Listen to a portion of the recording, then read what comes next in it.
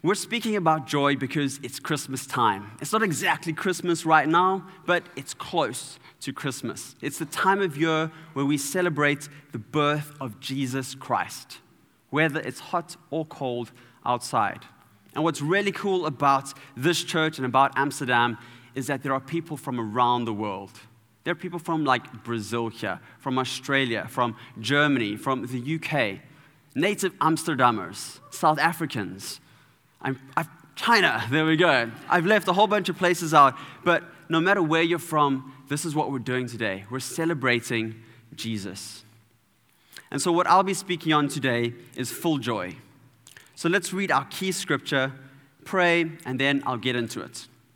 So we're in the book of John, which is one of the 4 books of good news that tell the story of Jesus in a slightly different way. This verse is found in a part of the story where Jesus is talking to his disciples. The tempo of the story, written by John, has slowed right down. What Jesus is saying is important.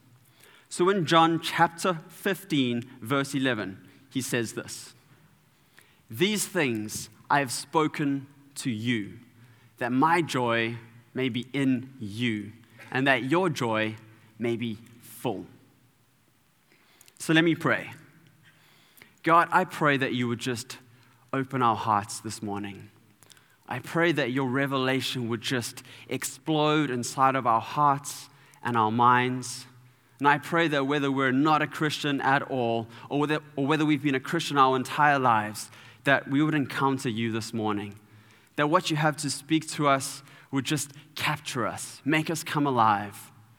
God, I pray that we would just have this revelation of what it means to have full joy. Amen. So from this verse, we can see that Jesus is talking about joy, and that full joy is part of the end result of these things that Jesus has spoken to his disciples. But what is full joy? So let's start with what comes to mind when we think of joy. I bet there are tons of things that pop into your mind. If you've got a notebook, write some down, or just think of some. Perhaps it's kids giggling, or candlelit dinners, rolling on the floor laughing. I don't know when last you actually did that. As a kid, we do it all the time. As an adult, not so much. Perhaps it's your first kiss, or unboxing Apple products. This is amazing for some people. They're like, ooh, ooh, and they pass the box to somebody else, and they're like, ooh, ooh. It's an amazing experience. Perhaps for some of you, it's sunsets, or taking photo of sunsets. Perhaps it's finding your lost dog after a couple of days, or getting 100 likes on an Instagram post, like, woof, well done. For me, in moments like these, I have 2 distinct moments that always pop up and bring a smile to my face. The first is surfing. Like I said, I'm from Durban, so the water temperature is about 21 to 24 degrees. It's amazing. But imagine this, sun shining through a wave and then ducking under it. And then as you come up, the spray from the wave that just passed, just like coming lightly down on your face. And then standing up and then turning and then surfing along this wall of water really fast, on a board, on water. It's amazing. And this all happens in an instant in my mind, like bam, perfectly spliced and edited along with feelings and smells and periphery visuals. It's like a 4D experience, just for surfing, just for me, in my mind, just like that. The other is riding my bike over the Amstel Bridge from De Pijp into Amsterdam-Oost. I used to live in De Pijp, and it was amazing. As I crossed the bridge, I was just like, I live in Amsterdam. And it's just like, I can't believe it. Every time I do that, I just think, this is amazing. I live in this perfect, beautiful city. It brings joy into my heart. So what comes to mind for you? For some people, it's shelter or sustenance. Just a morsel of food, clothing, just something to put on their back, something really basic. For others, it's the red light district, pornography, sexual conquest. For others, it's food, the perfect flat white. I was trying to explain to Philip this morning where I find the perfect flat white. He disagreed with me on several occasions and went to Starbucks. For others, it's food, the ultimate bagel. Perhaps for you, it's a party or getting high or getting drunk. It could be to do with work or travel, family, singing, hanging out, whatever. So if you're taking notes, like I said earlier, write down a few things that bring you joy. As a human, everything we do is in pursuit of joy. Your search for joy is nothing to be ashamed of. It's the way we've been designed. The chemicals in our body release these little bits of happiness, like pew, pew, pew, every single time we do something worthwhile. Every single time. If we didn't do this, we would probably die. Why? Because there would be no motivation. We eat because it makes us feel happy. We run because it makes us feel good. We like hugs and smiles because it makes us feel warm and fuzzy inside. We like doing a really good job at work because what happens inside when our colleagues and our boss say, "Good job, well done." We're like, "Yeah, that's really cool." I like to think that we have different joy tanks to match all the types of joy that we can experience. There's a tank for cute joy. Bunnies, kittens, babies. Perhaps not babies for everyone, but as you get older, babies seem to get cuter and cuter. There is a tank for food joy, one for human connection, one for travel, for work, it's one for success, and literally there is one just for chocolate. So there are tons of these joy tanks. Some are small and some are big. Some don't matter too much. Some are pretty important. But one thing that they all have in common is that they deplete. The joy we deposit in them doesn't last forever. It's just the way that we are designed. So if you think about a football joy tank, so if there are some Ajax supporters here, you'll know what I'm talking about here. So you're watching on the couch, or maybe you're lucky enough to have a ticket to a stadium, the actual match, and your team scores a goal. Bam! Yeah! Your joy tank goes bloop, bloop, bloop, bloop. You're feeling pretty good. And then the opposing team scores a goal, and you're like, no. And your joy tank goes bloop, bloop. But ultimately, you win the match. Yeah! And it goes bloop, bloop, bloop, bloop, bloop. You're feeling pretty good about yourself. And then later, you win the championship. And you're just like, woo, woo, woo, woo. You're having a big party. Your joy is like skyrocketing. Bloop, bloop, bloop, bloop, bloop. It's hitting the ceiling. But the thing is, that does not last. It may linger for a while, but it's never going to stay there. Actually, it's probably going to drop back down as soon as you lose the next match. Bloop, bloop, bloop. It's just the way it is, right? So most of these types of joy are great and good and gifts from God. Not all of them are gifts from God, and not all of them are good. A lot of them are aliases of underlying joy, of an underlying joy tank, like pleasure or power or status or control or freedom. Perhaps conformity. But is any of this joy the kind of joy John 15:11 is speaking about? The Greek word for full at the end of the verse is this word. And if you're Greek, you understand what that means. But for the rest of us, or perhaps if you've got a U.S. accent, or you're like me, who's trying to put on a U.S. accent, you would say it like this, plerao. And if you're Greek, or wanting to put on a Greek accent, it's plero.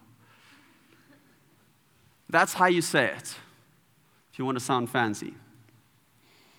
So this word means to complete, to make full up, be liberally supplied, cause to abound, render full to the top, to the brim, so that nothing may be wanting, to render perfect, to make complete in every particular, to accomplish. You get the point, right? Who wouldn't want this kind of joy? So what does to the brim joy look like for you?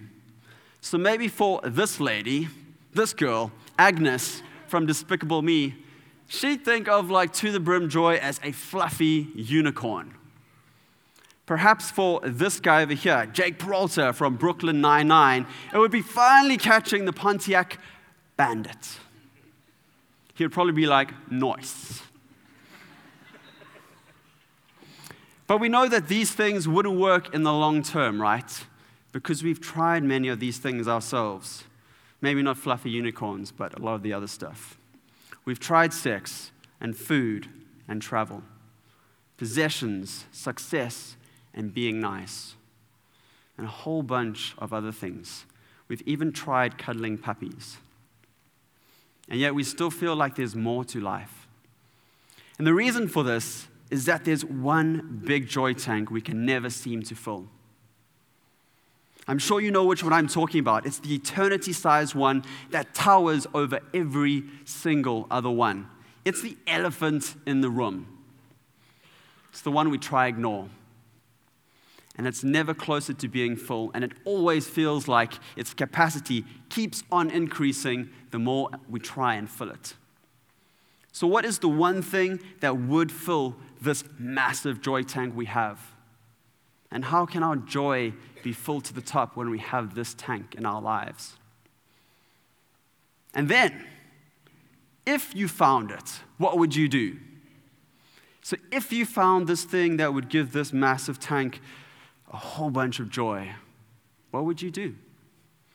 So in Matthew, the Gospel of Matthew in chapter 13, from verse 44 to 46, Jesus, he knows a thing or two. This is what he says.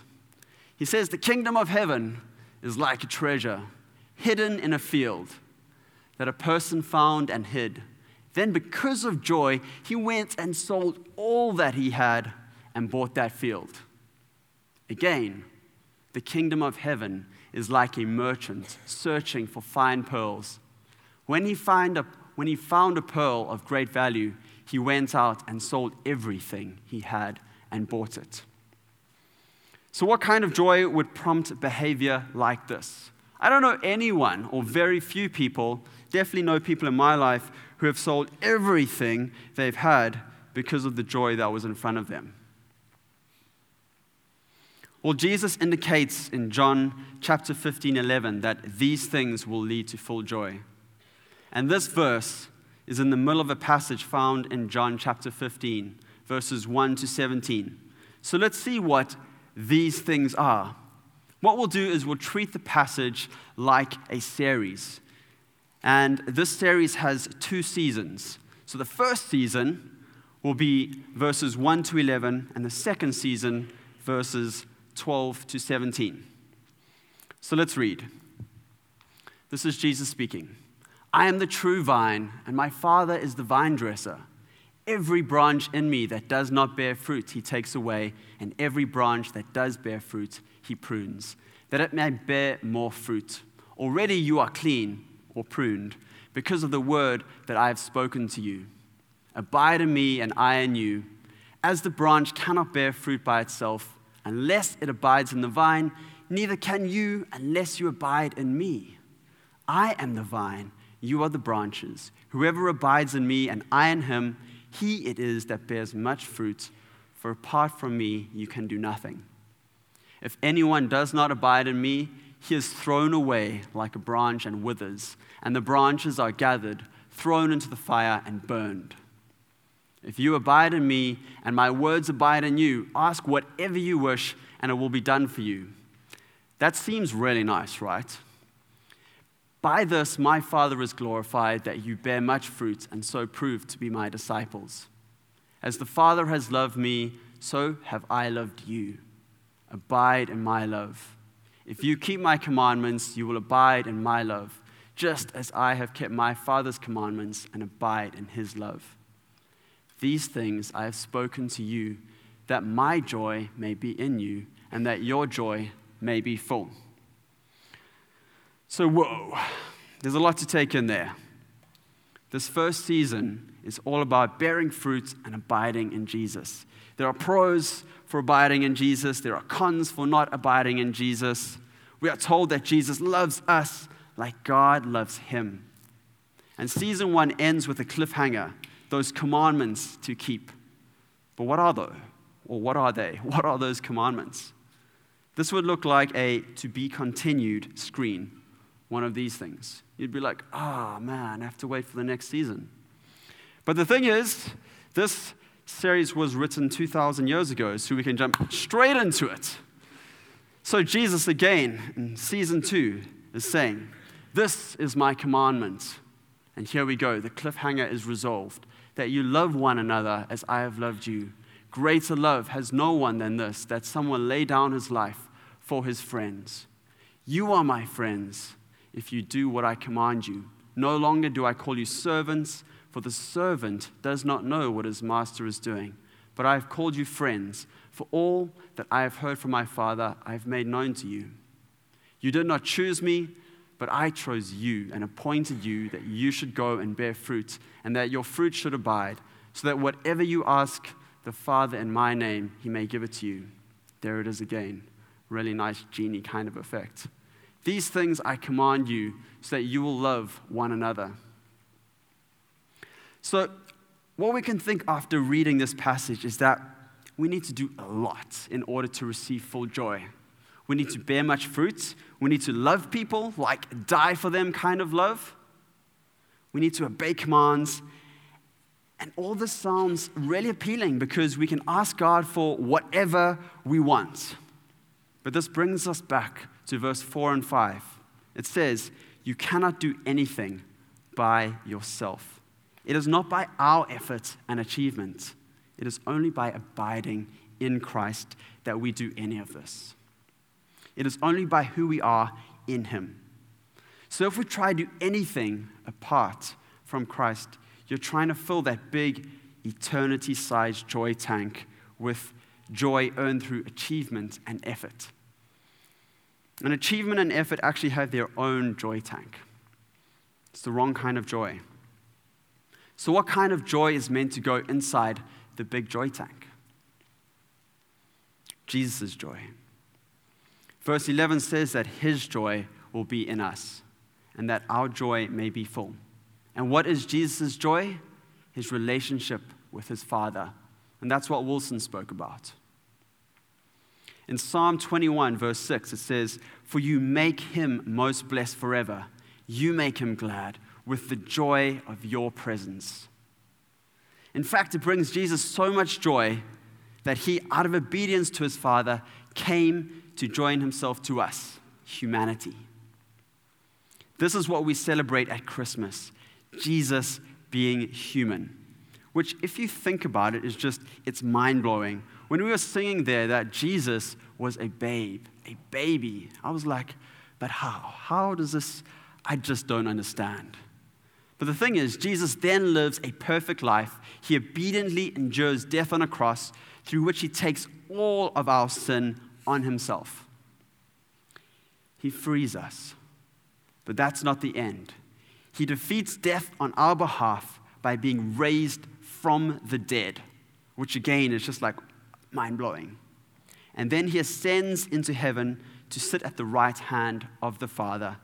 And then he gives us the opportunity to be in a relationship with him, with his Father. Not with Steve Jobs, or Albert Einstein, or Beyonce, or Harry Potter. No, we get to be in a relationship with the God of the universe, the God who made everything. That's the person we get to be in a relationship with. And this Jesus did because he loves you. And this is the good news of Christmas, of Easter, and every single other day. Have a look at this verse in Ephesians. I'm reading from chapter 1, verses 3 to 9. It says, blessed be the God and Father of our Lord Jesus Christ, who has blessed us in Christ with every spiritual blessing in the heavenly places, even as he chose us in him before the foundation of the world, that we should be holy and blameless before him. In love, he predestined us for adoption as sons through Jesus Christ, according to the purpose of his will, to the praise of his glorious grace, with which he has blessed us in the beloved. In him we have redemption through his blood, the forgiveness of our trespasses, according to the riches of his grace, which he lavished upon us in all wisdom and insight, making known to us the mystery of his will, according to his purpose, which he set forth in Christ. When you read this, don't you think, wow, that's awesome. It's powerful. Like, boom. We are adopted by God, the God of the universe. We are loved by him, and he chose us before the foundation of the world. Doesn't that do something in you? Don't you feel something now? In Galatians chapter 4, it says, "And because you are sons, God has sent the Spirit of his Son into our hearts, crying, 'Abba, Father.' And this relationship with our eternal Father in Jesus is the only thing that can bring us joy that will fill our eternity-sized joy tank. And we don't have to do anything besides believe in Jesus and accept what he's done for us. Accept that Jesus and God love you, every single one of you, uniquely and individually. And they will love you for forever. And in Romans chapter 8, it says, "For I am sure that neither death nor life, nor angels nor rulers, nor things present nor things to come, nor powers, nor height nor depth, nor anything else in creation will be able to separate us from the love of God in Christ Jesus our Lord." So Jesus makes this all possible. And in Jesus, we have what we were designed to have, true joy. He is our Savior. In John chapter 14, Jesus says, "I am the way and the truth and the life. No one comes to the Father except through me. If you have known me, you will know my Father too. And from now on, you do know him and have seen him." It's amazing. So this may not be what you expected to hear this morning. Perhaps you thought full joy looked like streams of chocolate, a painless world, a perfect paradise where you could go skinny dipping at will. Or perhaps you thought it was doing a bunch of stuff you didn't really want to do so that you could have some free wishes at the end of it. No. Full joy is found in Christ, and Christ alone. In Philippians, Paul says, "But whatever gain I had, I count it as loss for the sake of Christ. Indeed, I count everything as loss because of the surpassing worth of knowing Christ Jesus, my Lord. For his sake I have suffered the loss of all things and count them as rubbish, in order that I may gain Christ." Whether it's suffering or amazing things in life, they don't matter much when you compare it to what's on offer here. Jesus does not represent a moment where we win a ticket into heaven. Jesus is forever, and we will always have him. We are always part of his relationship with God. To the brim joy is always at hand. Immense, full, glorious joy is always at hand. And this may be hard to comprehend. C.S. Lewis has a great quote, and it says, "It would seem that our Lord finds our desires not too strong, but too weak. We are half-hearted creatures fooling about with drink and sex and ambition when infinite joy is offered to us, like an ignorant child who wants to go on making mud pies in a slum because he cannot imagine what is meant by the offer of a holiday at the sea. We are far too easily pleased." So all the time we are so used to filling up our joy with moments, our joy tanks with moments, and so used to finding a new thing, something else, something more, that we don't really know what it means to abide in Jesus. But what we have here is an incorruptible treasure that will last for forever. Only an eternal, loving God can give us joy that will fill this tank. So if this is the case, why is there so much about bearing fruit, loving others, obeying commandments in our passage? It's a great question. Because abiding in Jesus, spending time with him, pondering about how awesome and good he is, thinking about how much he loves you, and finding yourselves filled with joy will naturally lead you to become like him and wanting to please him, trust him, and obey him. Realizing that he knows everything about you, that he created you, that he created the universe, that he is all-knowing and powerful, and that he loves you, will change you. This will lead you to bearing fruit. It will lead you to loving others like Jesus did, but only if we are in him. It is most natural for a branch to draw from the vine and produce fruit, and so it will become natural for us to love others and bear fruit. And this happens because when Jesus ascended, he gave us his Spirit, the Holy Spirit. And in John 14:26, Jesus says, "The Advocate, the Holy Spirit, whom the Father will send in my name, will teach you everything and will cause you to remember everything I said to you." The thing is, abiding in Christ gives us joy as well as some other characteristics that benefit those around us. Amazing things. In Galatians 5, it says the fruit of the Spirit is love, joy, peace, patience, kindness, goodness, faithfulness, gentleness, and self-control. But it all starts with responding to love, or to God in love, and how he first loved us. So to end off with, there are 2 verses in Psalms that sum it up really well. In Psalm 16, it says, "You make known to me the path of life. In your presence there is fullness of joy. At your right hand are pleasures forevermore." And in Psalm 73, it says, "Whom have I in heaven but you? And there is nothing on earth that I desire beside you." So whether you're in a slump or whether you're doing great, I dare you to make God your treasure, your source of joy. I dare you to pray something like this, and it's something that I've prayed in the past. God, I don't want to pray this, because sometimes we don't want to pray it, but I want to want you. I want to love you. I want you to become my treasure, my joy, and see what happens. Let's pray. So God, thank you for your Son, Jesus. Thank you that you have made a way for us to be in a relationship with you, and that brings us full joy.